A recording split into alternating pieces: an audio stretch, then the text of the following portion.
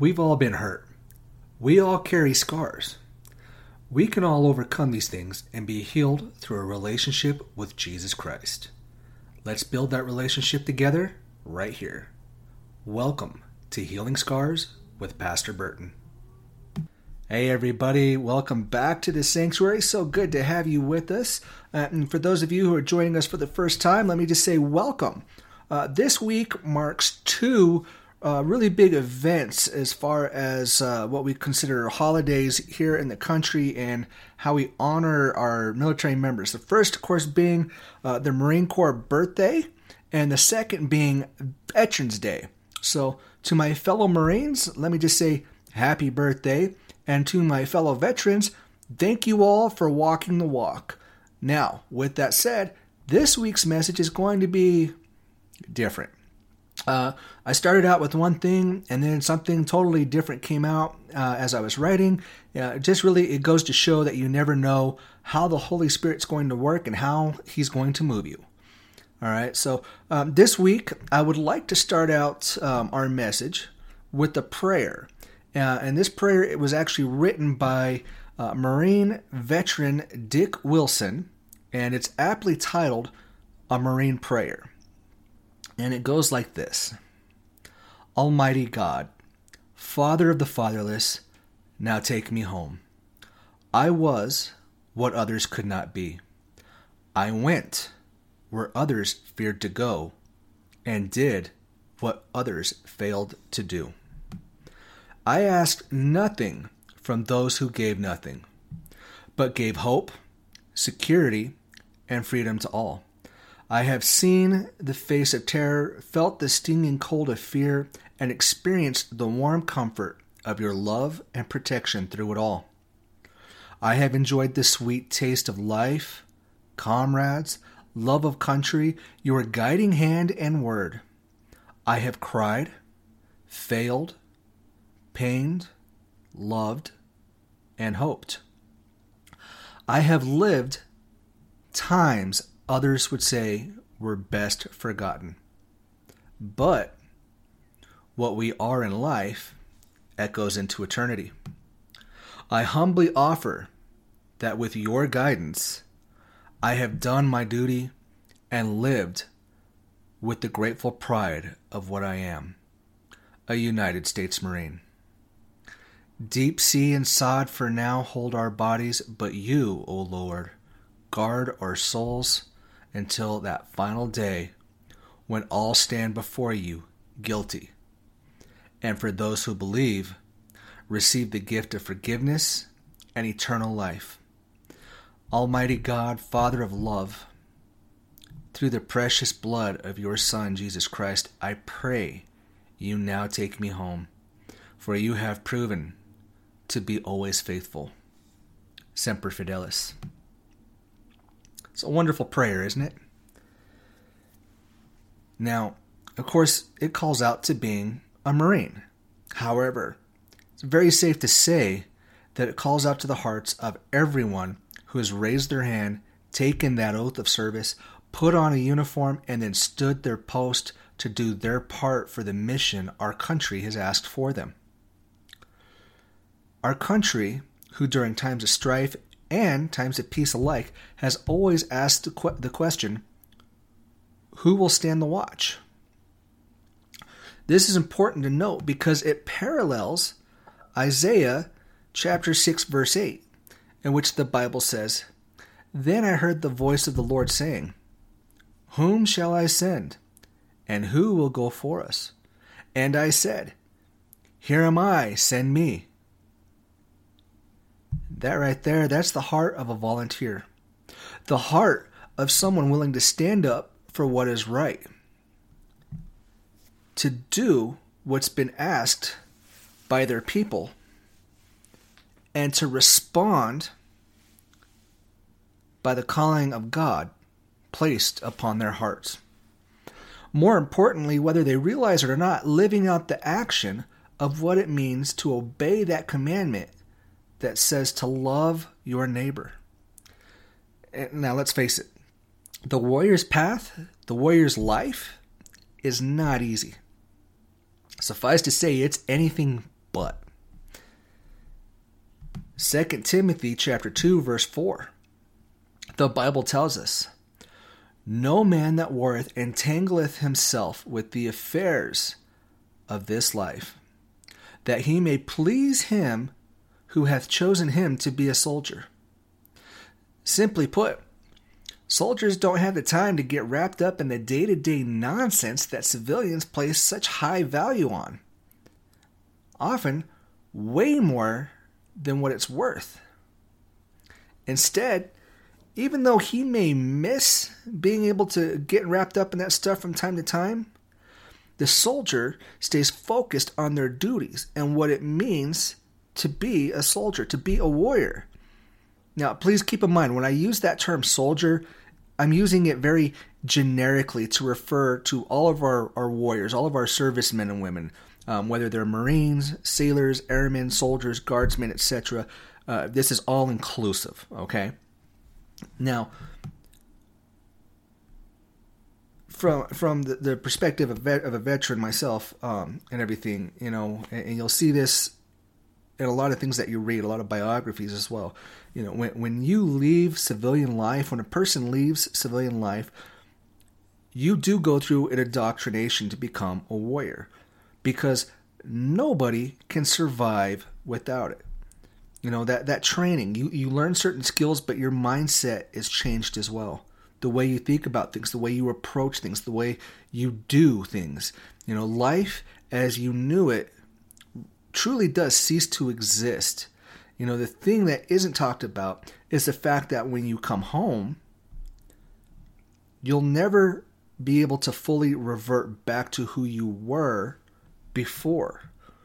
And this is because that the warrior's path, the warrior's way, is ingrained into you so deeply that it can't be fully uprooted. Now, this is not a bad thing. This is where people like to talk about, they flip the switch, but they don't tell you how to turn it off. That's not true. There is so much here. But because there's so much we can learn from those past experiences of those who served. See, the problem is that many veterans, they start to buy into this phenomenon that's called illusory truth effect.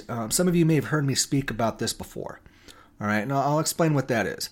All right, illusory truth effect is when, this is what occurs when you hear something over and over, or say something or do something over and over.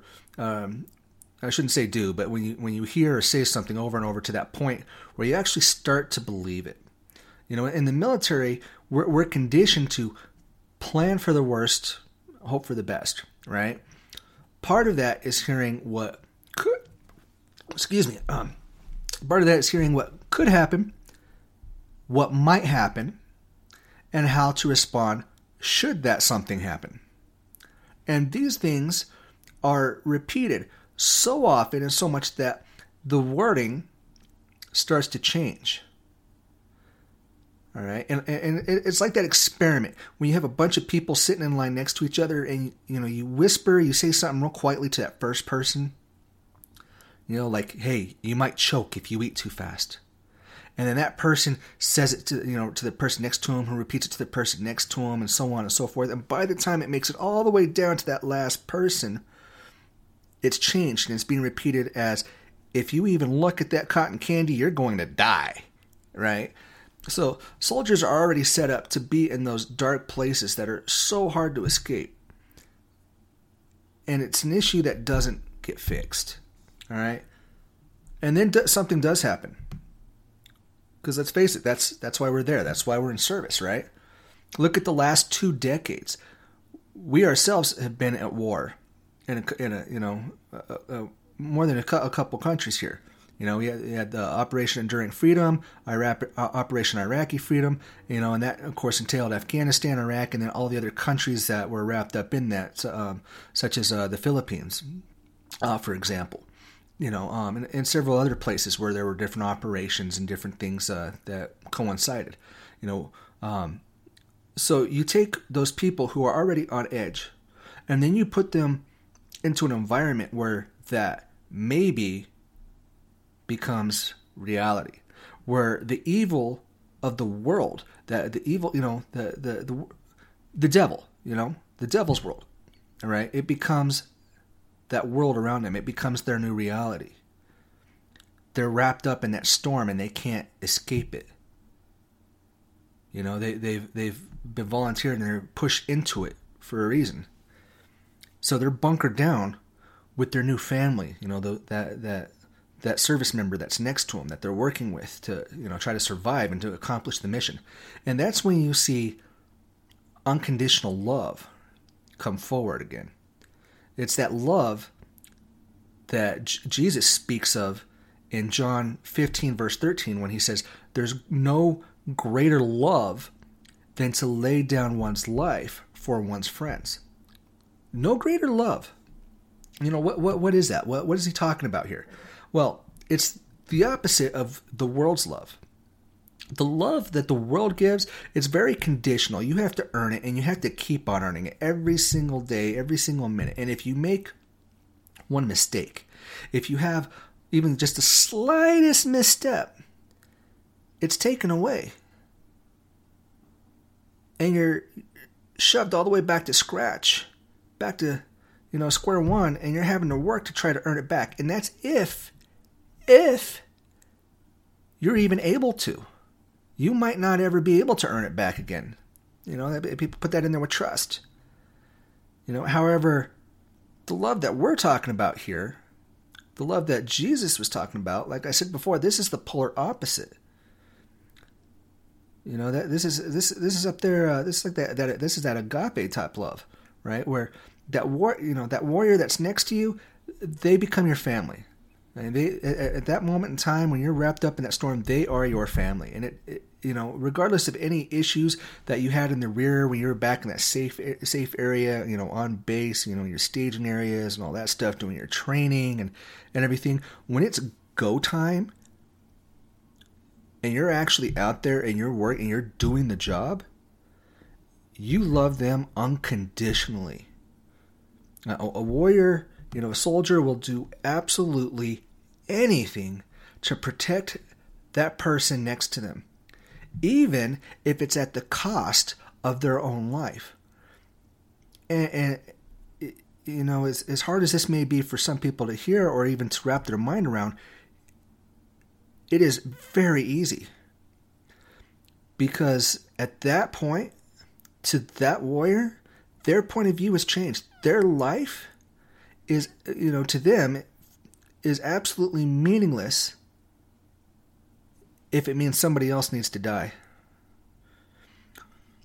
That soldier, that warrior, they will gladly make the sacrifice themselves. They will sacrifice their own life to save another person, to ensure that that soldier next to them gets to go home. Or say they make it all the way through and they'll volunteer for another tour, right? They'll stay. Even though this lowers their odds of survival, they'll stay if it means that someone else doesn't have to go into that horror show, doesn't have to witness the things that they've witnessed, doesn't have to do the things that they've done, doesn't have to die. So this is the meaning in Luke 14, verse 33, when Jesus said, "So likewise, whoever of you does not forsake all that he has cannot be my disciple." So you have to be willing to give up everything for Jesus. Just like you have to be willing to give up everything to love your neighbor. This all goes into no greater love. This is also what Jesus was talking about in Luke 18, verse 22. When the Bible says, "So when Jesus heard these things, he said to him, 'You still lack one thing. Sell all that you have and distribute to the poor, and you will have treasure in heaven, and come, follow me.'" Not only possessions, but your own life. Luke 9, verse 23, the Bible says, "And he said to all, 'If anyone would come after me, let him deny himself and take up his cross daily and follow me.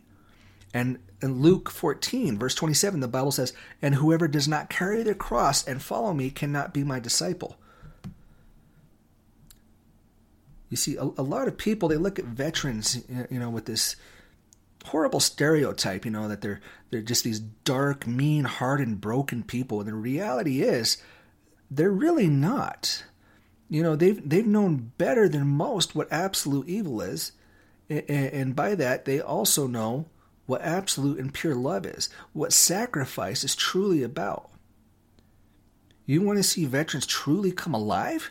Put them in a room together. It does not matter what branch they come from, when they served, where they served, what their social class is, their race, their gender, all that nonsense goes out the window. You'll hear vernacular coming out of their mouths that is foreign, but still understandable. And jokes and things, I'm telling you, that would make John Wayne blush. Why? Because of 4 letters. L-O-V-E. Love. Love. So, much like Memorial Day, Veterans Day means a lot of different things to a lot of people, and a lot of veterans at that. And those that have seen us struggle to find that switch to return to a sense of normalcy, it's also a struggle. But at the end of it all, the greatest commandment, one of the 2 greatest commandments, the second is love. For all who have wondered how to think a veteran, the answer is a lot easier to say, but a lot harder to do. And it's simply this: live a life worth their sacrifice. Much like living for Jesus, you'll find it can be a daily struggle. But if you keep your eyes on Jesus, trust in Jesus, and let Jesus be your guide, you will find it can be a lot easier to do. Remember, that's what true love is. It's the same as being a disciple of Jesus. You have to be willing to give up everything, even your own life, to follow him.